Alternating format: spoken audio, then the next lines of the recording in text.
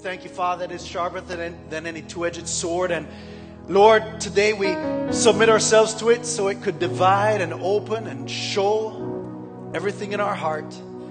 Lord God, we want to be different when we leave this place. So we ask you right now, Lord God, to operate on us. Lord God, put more of you in us.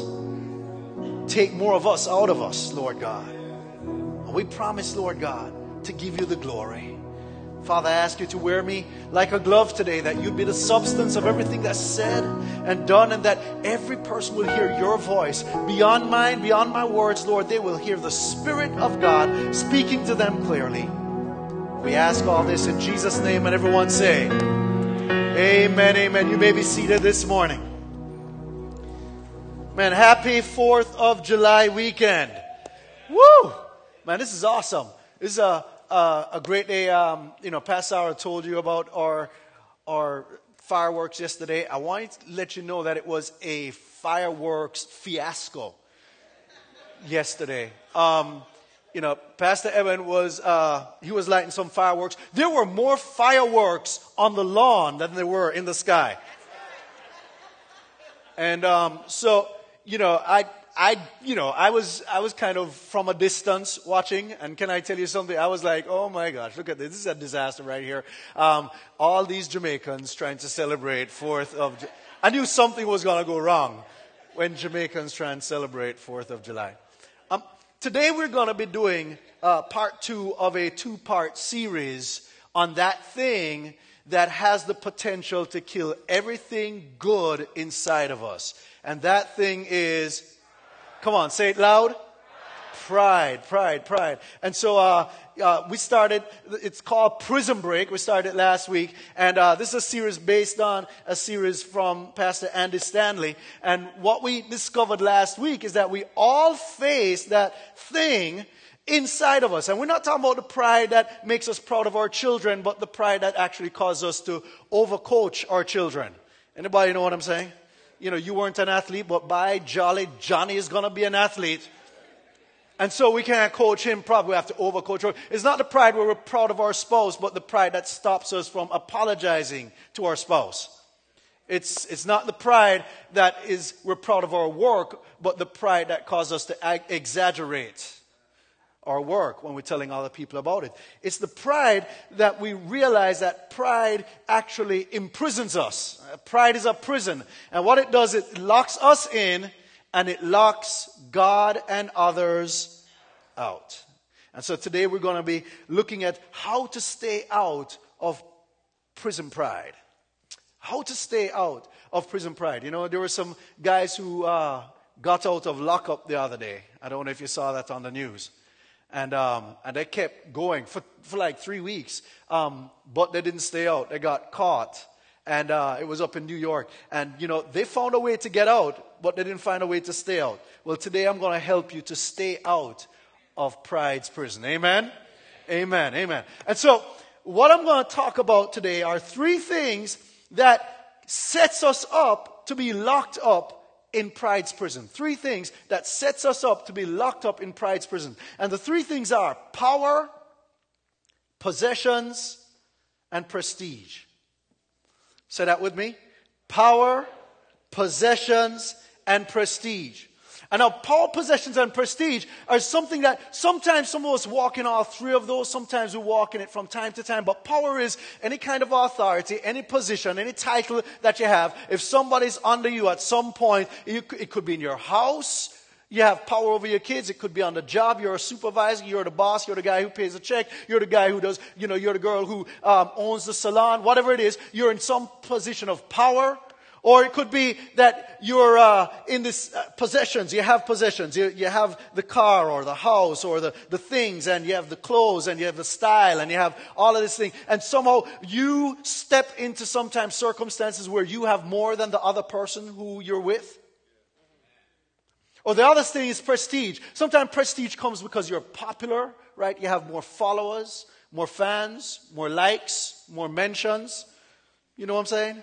You're the person who has more, you just have more everybody knows you, or you're pretty good at this, so everybody looks to you, or you're more intelligent, you're more talented. You have something that makes you a little better than the people you're around. And every time you're in situations where you're a little better than the people you're around in some area, there is this big temptation to walk in pride. So, we've got to learn how to stay out of it. We're going to talk about two people today. The first one is a guy by the name of Nebuchadnezzar. And we're going to talk about him in Daniel chapter 4. But Nebuchadnezzar teaches us this wonderful lesson. And the lesson he teaches us is that when or if we are a king, it doesn't make us the king. Being a king doesn't make us the king. Say that with me. Being a king doesn't make me the king.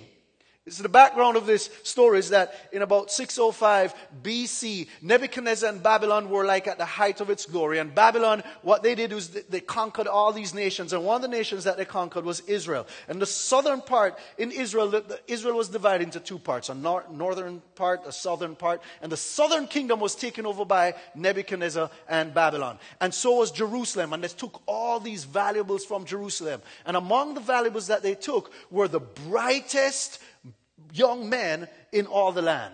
The brightest young men. And of these brightest young men, there are these four really popular guys. And you probably know them. The first one is Daniel. And then the other three that always get mentioned together, they are Shadrach, Meshach, and Abednego. And so all these guys get called into Babylon. And he takes them, this is what Nebuchadnezzar would take the brightest and the smartest, the most intelligent, and he would teach them to speak like a Babylonian, talk like a Babylonian. He'd give them Babylonian names. He'd cause them to walk like and eat Babylonian, right? And so they would all then become a part of his court because he was trying to build Babylon into this great empire. So he would just take the best of the best of the best. Well, a short time after he became king, he had a dream. And so Nebuchadnezzar has this dream, and he goes to his dream interpreters, his wise men, and he wants them to interpret his dream, but he doesn't want to tell them what the dream is. Because he knows that they'll just make up something, kind of like Miss Cleo. Just call me. Call Miss Cleo. I'll tell you your dream, right? He just thinks that these guys are going to trick me. They're just going to come up with something. So he says to them, tell you what, I had a dream. I'm not going to tell you the dream. You tell me the dream that I had and tell me the interpretation. How many of you know that the guys were like, are you crazy, king? He said, only the gods could actually do that. He says, well, tell you what, if you don't do it, I'm going to cut you up and burn down your houses. Well, now everybody's scrambling, right? And he starts cutting people up because Nebuchadnezzar is a kind of weird guy. So he starts cutting people up. Daniel finds out about it, and Daniel's a part of the court. So Daniel comes to Nebuchadnezzar and says, King, give me 24 hours, and I and my God will tell you what the dream means and what it is. So Daniel comes back and he tells him the dream and he tells him the interpretation. And then Nebuchadnezzar says, only the God of gods could reveal this to you. Daniel's God is the God of all gods. We're going to worship him. All right. A few years go by. And what happens with Nebuchadnezzar? Well, all these people around him say, man, Nebuchadnezzar, you're the greatest king. You're awesome. You're the man. You're almost like a god. You know, Nebuchadnezzar says, you know what? You're right. Let's build a statue that looks just like me. Let's put it out in the field. And then when we play music, let everybody bow down to my statue. Well, we don't know where Daniel is in this whole story because he's on vacation or maybe somewhere else. I don't know what he's doing. But these now are three other heroes, Shadrach, Meshach, and Abednego, right? So they decide they're not going to bow. And they tell the king, hey, king, we're not going to bow. So guess what? They throw him into the fire, and the fire starts to blaze. But these guys will not burn. And so Nebuchadnezzar said, new rule, the God of Shadrach, Meshach, and Abednego, he's the real God. We need to worship him. And then he says, I think I remember this lesson from a couple years ago. There's something that sounds familiar about this. So Nebuchadnezzar has this on-again, off-again relationship with God. Sometimes he's with God, sometimes he's not with God. Every time God shows up and proves himself, he says, oh yes, I worship you, God. And then after a while, he forgets who God is. I don't know if that sounds familiar, but that's how he is. So about 25 years go by, and Nebuchadnezzar has another dream. So I'm going to tell you about this dream. So he has this dream, he's really afraid, and this is where we pick it up in Daniel chapter 4. He has this dream, he's really afraid, and he calls in Daniel because he knows in Daniel is the Spirit of God. So he calls in Daniel, he says, Daniel, I have this dream, I'm really scared, I don't know what it means. I saw this big tree, and this big tree is coming out of the ground. It got so large that everybody over the whole world could see this tree. And all the birds of the air would be in this tree, all the beasts would be under this tree. This tree was magnificent. And then there's a voice from heaven that came down and said, cut down the tree. And then the tree was cut down. And then the tree was cut down, but the stump wasn't ground up. The stump was saved. And now I don't even know what this dream means. And Daniel gets scared. I mean, Daniel looks like, oh my God, this is the worst thing you could have said to me. So Nebuchadnezzar now starts to encourage Daniel. He's like, come on, Daniel, it can't be that bad. I mean, I am King Nebuchadnezzar. I mean, how bad could it be? So Daniel says, O king, if only this were about your enemies and not about you. Oh, that's pretty heavy right there.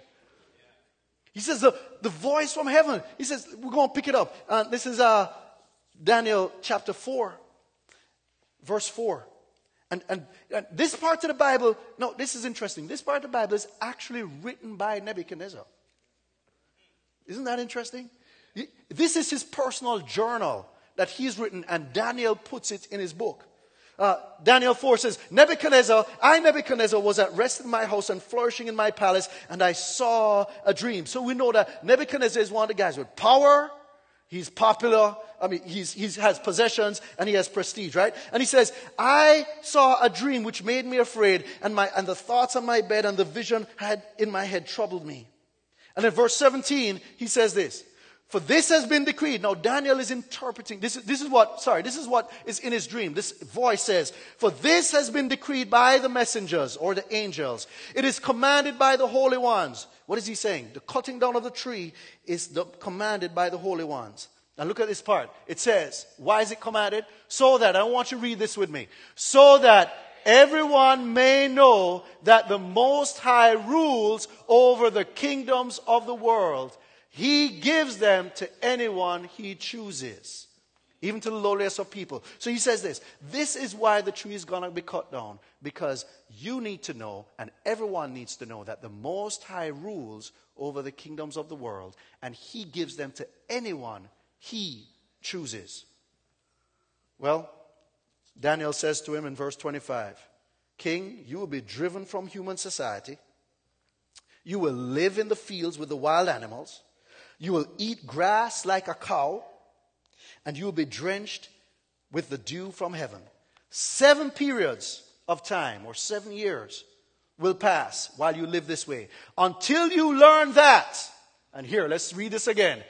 The Most High rules over the kingdoms of the world and gives them to anyone he chooses.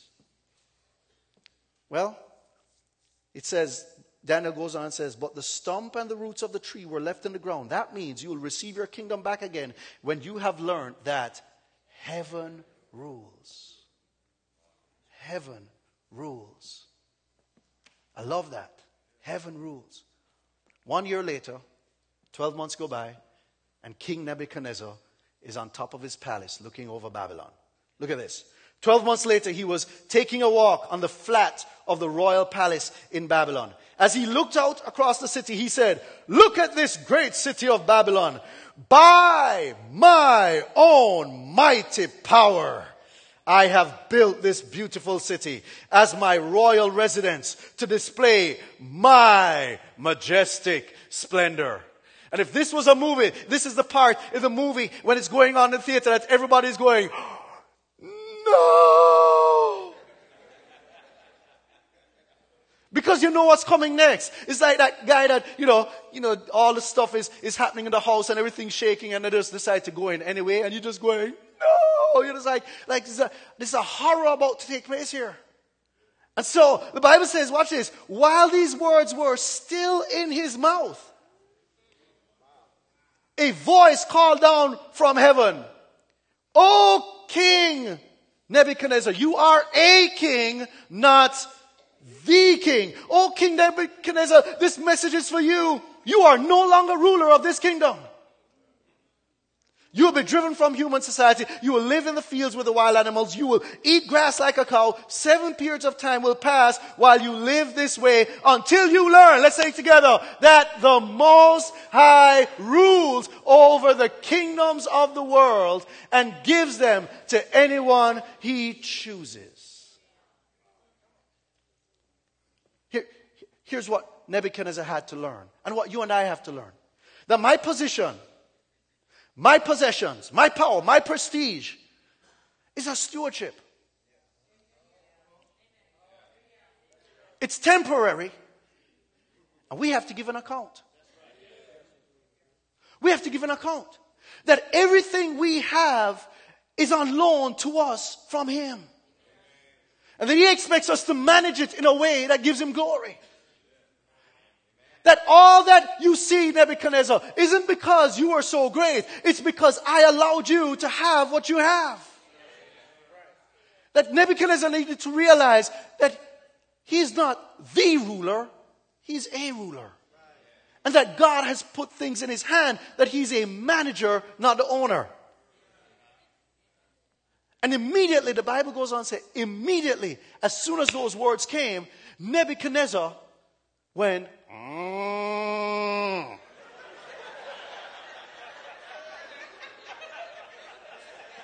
That's my interpretation of what was written, okay? Like immediately, it happened. You know, and I know it sounds crazy. It sounds crazy because, you know, he's out there and he's acting like a cop. But did you know there's actually a mental condition called, what's this? Boanthropy. Boanthropy, yep. I found this on Wikipedia,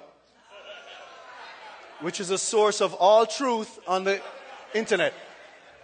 Watch it. Boanthropy. A person in a delusional state who believes himself or herself to be an ox or cow and attempts to live and behave accordingly. You can go home and say, guess what? I learned a new word today. Boanthropy. Amen. You can look it up too, I'm telling you. Boanthropy. So, Daniel 4, further down in verse 34, it says, now this is Nebuchadnezzar writing again. Here's what he says. After this time had passed, I, Nebuchadnezzar, looked up to heaven. My sanity returned, and I praised and worshipped the Most High. I bet he did. And honored the one who lives forever.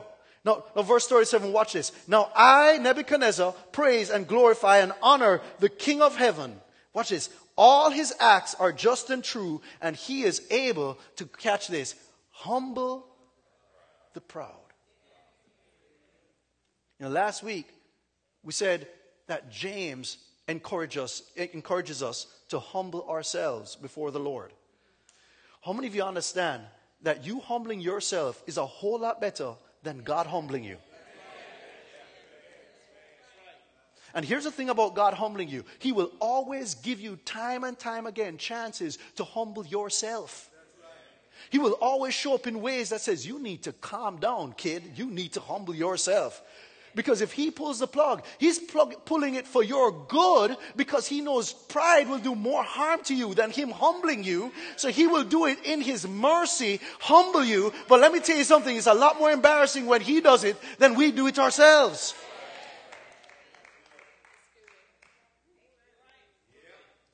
And so God says, look, you may be a king, but you are not the king.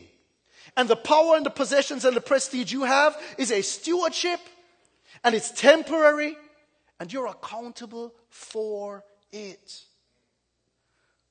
The second lesson we learn is this, that everything I have comes from God. Sometimes we think that only means our possessions. But I'm telling you, everything, our promotions, our increase, our flourishing, everything that happens in our life, our spouses, I know you don't think so, but they did come from God. Everything that we have come from God. Here's I'm going to give you a couple of scriptures. Watch this. Psalm 24:1 says, the earth is the Lord's and what? All its fullness. The world and those that dwell therein. I like what David says in Chronicles 29:11. He says this, yours, O Lord, is the greatness, the power and the glory, the victory and the majesty. So not just things you can touch, but even things that we experience. Yours, O Lord, all of that is yours. For all that is in heaven and in earth is yours. Yours is the kingdom, O Lord. Look at this. But who am I? And this is, they were given an offering. And here's what he says. But who am I and who are these people that we should be able to offer so willingly as this? For, catch this, all things come from you. And of your own we have given you. James 1:17. Every good gift and every perfect gift is from above and comes down from the Father of lights, with whom there's no variation or shadow or turning. 2 Peter 2 verse 1 says, and his divine power has given us all things that pertain to life and godliness. Anything you have pertaining to your life was given to you by God. It was given. I like this scripture here, 1 Corinthians 4 verse 7. Watch this. 1 Corinthians 4:7. For who makes you differ from another? Who makes you unique? Who makes you one of a kind? Who makes you so that you have this personality and these gifts and these talents? Who's the one that makes you? Well, we know who that is, right? It's God. And what do you have that you did not receive? What do you have that you did not receive? He says there's nothing. Now, if you did indeed receive it, why do you boast as if you had not received it? Why do you behave as if you created the thing that you now enjoy? Why do you act as if you're the owner when you're just the manager? You said one time, my car was in the shop and I didn't have a car, and Pastor Sarah lent me her Mercedes. I'd put in like a Mazda in the shop, and she lent me a Mercedes. They start with the same letter, but it's a different car. And the Mercedes was one of those convertible Mercedes, nice red Mercedes, okay? And you could press a button and and you go back down, right? And I'm driving around, and let me tell you something. That Mercedes looked good on me. Man, I drive through the drive-through and, and all that stuff. And let me tell you something, man. I felt good in the Mercedes. I feel good. But you know what? Here's the thing. There's two things about the Mercedes that I realized after a while. One, when people asked me any kind of personal question when it came to ownership of the Mercedes, I had to say, well, it's not really mine, you see. And somebody said, hey, man, how much? Hey, you selling that car? Well, let me check with the owner. With the owner. And here's the second thing. Whenever Pastor Sarah was around and I was in it, I behaved differently when she wasn't around.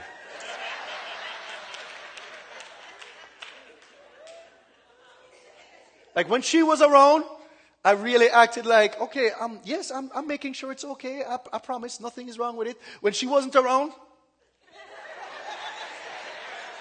you see what I'm saying? Because inside, once I knew the owner was watching, I had to make sure that I was going to return it in good condition. But when the owner wasn't watching, I could pretend that it was mine. How many of you understand that God needs you to know that He's always watching what you're doing with what He has given you? And when you have it and you know that He's watching, you stay out of pride's prison because you never think of it as if it's your own.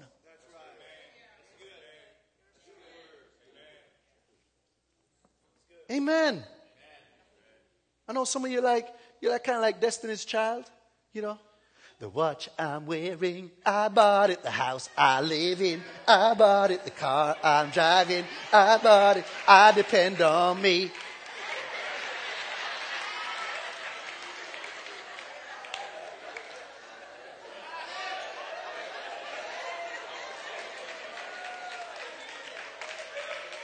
It ain't about depending on you. It's about depending on Him. Are you with me today? And so here's the deal. When we realize, when we're in that position, guess what? We become grateful, not prideful. Because we go, God, that you would allow me to manage this stuff. Oh my God. Who am I? David says, who am I that you should even give me the opportunity to have what I have? Oh, come on, clap your hands for God. He's so good. So that's how you make sure that what you own never owns you. That's how you make sure that your position never controls you. That's how you make sure that the things that are in your life don't consume you. Because you realize, I'm not the owner anyway. This is God's house. This is God's car. These are God's kids. This is God. Come on now. This is God's marriage. Listen, this belongs to Him.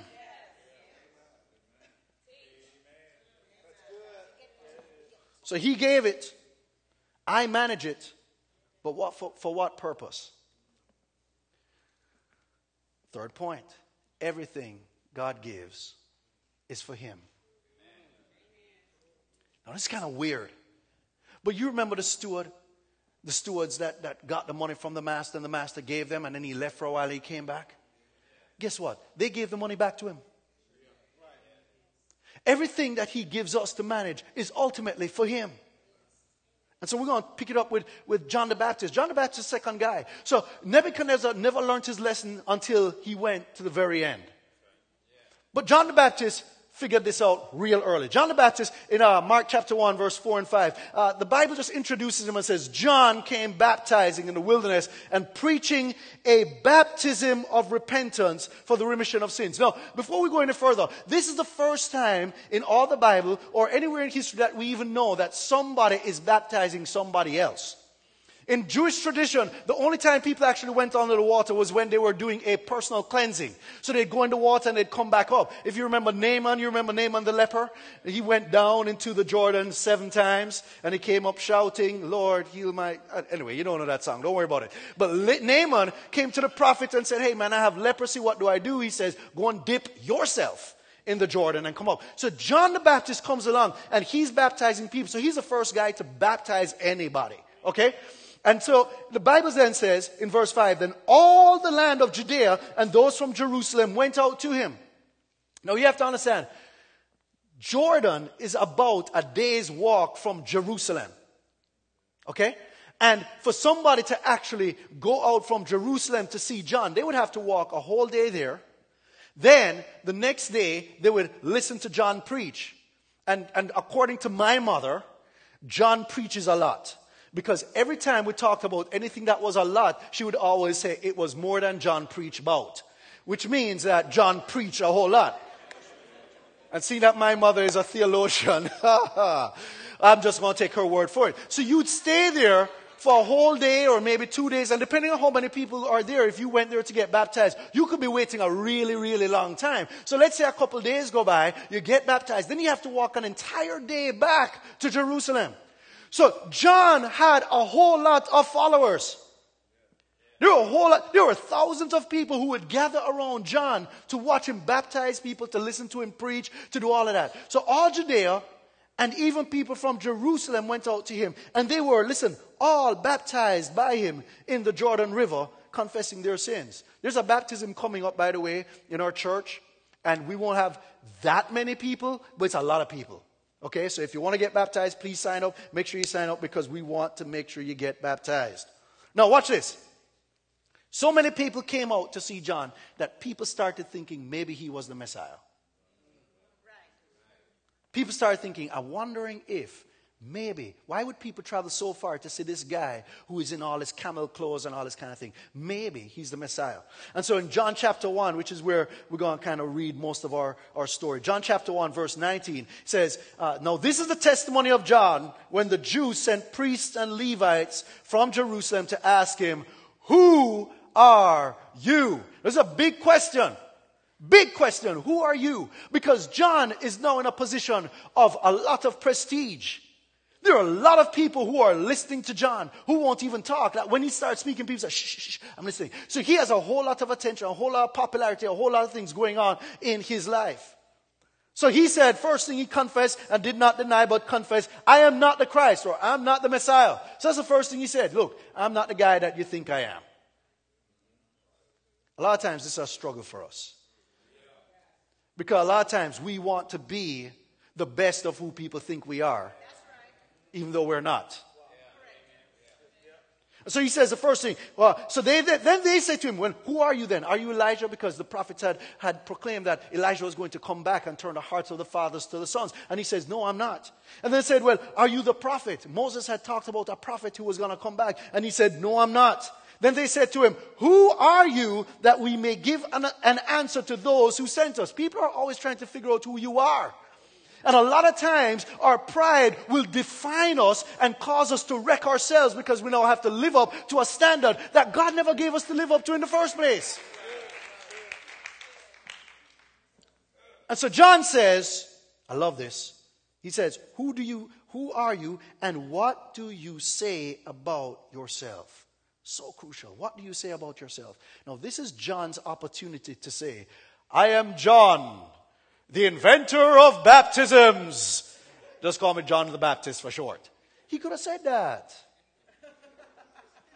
Instead, what does John do? John pulls some verses from Isaiah and he says, I am the voice of one crying in the wilderness, make straight the paths of the Lord. In other words, here's what he was saying. One, he was using what God said about him to define him. That's awesome. So many times we're using what other people tell us who we are to define us. What does God say about you? That's what ought to define you. But secondly, he was creating a powerful principle for all of us to know. He was saying this, I am drawing, all these people are coming to me, they're attracted to me so that I can point them to him. I'm a signpost. I am the warm-up act for the real star. I am the guy who you're coming to see so that I can turn your attention to him. That means when I get all the publicity, guess what? I give him the glory. I make sure that they know that it's really him that I'm all about.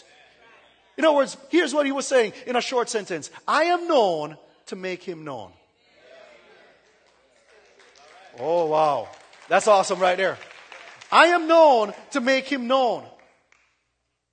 Everything about me, everything that I have is all about making him known. John 1:29. The next day, right after he said this, John saw Jesus coming towards him and he said, behold, or look, or see the Lamb of God who takes away the sin of the world. So immediately, as soon as he sees Jesus, he points everybody to him. So the whole crowd looks around and sees him. But John is still popular. So verse 35, again the next day, so this is the following day again, John stood with two of his disciples, they were alone, and as Jesus walked by, he said, behold, the Lamb of God. And the two disciples who heard him speak left John and followed Jesus. That's huge. Because now John's pride is about to get tested. Because here are these guys that I poured into and I've been training and I've been building up. And I say, there's Jesus, and the two of them leave me and follow him. They followed Jesus, which means they unfollowed John.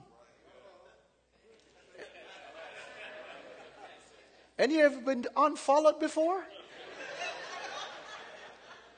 And you're like, hey, what did I do wrong? Was it something I posted? No. They unfollowed John.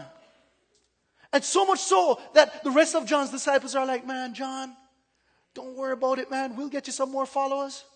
But we're going to build you up. Don't worry, man. The ministry ain't done. Man, you just started, man. You're young in this thing, man. We got a lot of years left. We're going to do this, John. I mean, you're John the Baptist. You're the man.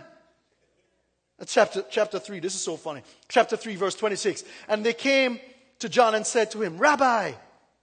Now these guys are getting concerned. He says, Rabbi, he who was with you beyond the Jordan, the one to whom you have testified, behold, he is baptizing. That was your idea. You're the one who came up with this. We have got to do something about this guy. I mean, you are John the Baptist. He is Jesus the Lamb. Lamb. What is a lamb doing? You're the Baptist.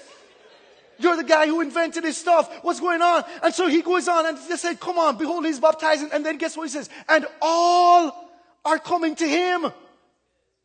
And John says, a man can receive nothing unless it has been given to him from heaven. He says, guys, where do you think the idea of baptism came from? Him. Where do you think my popularity came from? Him. Where do you think my prestige came from? Him. Don't you understand, guys? Everything that I have belongs to him because he's the one that gave me. I received it from him. See, I'm the manager and I must give account. It's from him, but it's for him. And so John says these famous words, and you know it. I must decrease and he must increase. Because I'm known to make him known. And if we can keep in mind and remember who it's from and who it's for, then we'll keep ourselves out of pride's prison. See, Colossians 1:16 says, for by him all things were created that are in heaven and on earth, visible and invisible, whether thrones or dominions or principalities or powers. All things were created through him and for him. It's for him. Romans 11:36 says, for from him and through him and to him are all things. I love this in Revelation 4, verse 11. Thou art worthy, O Lord, to receive glory and honor and power, for thou hast created all things, and watch this, for thy pleasure they were created. I want you to remember 4 words as you think about this in your life. From him, for him. From him, for him. Say that with me. From him, for him. One more time.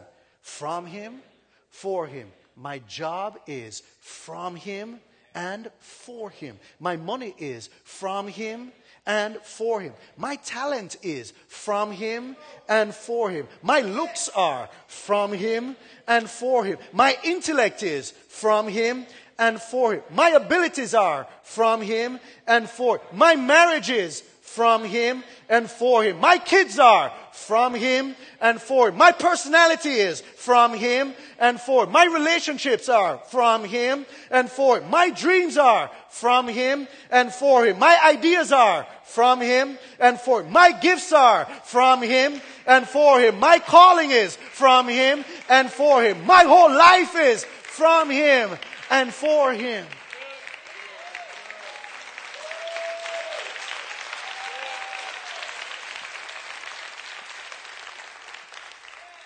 Everything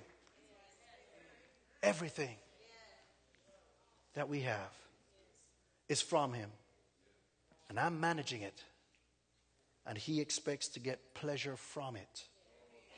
And if I can keep that in my mind, I'll never end up in pride's prison. Amen? Clap your hands. Let's just bless the Lord. Amen?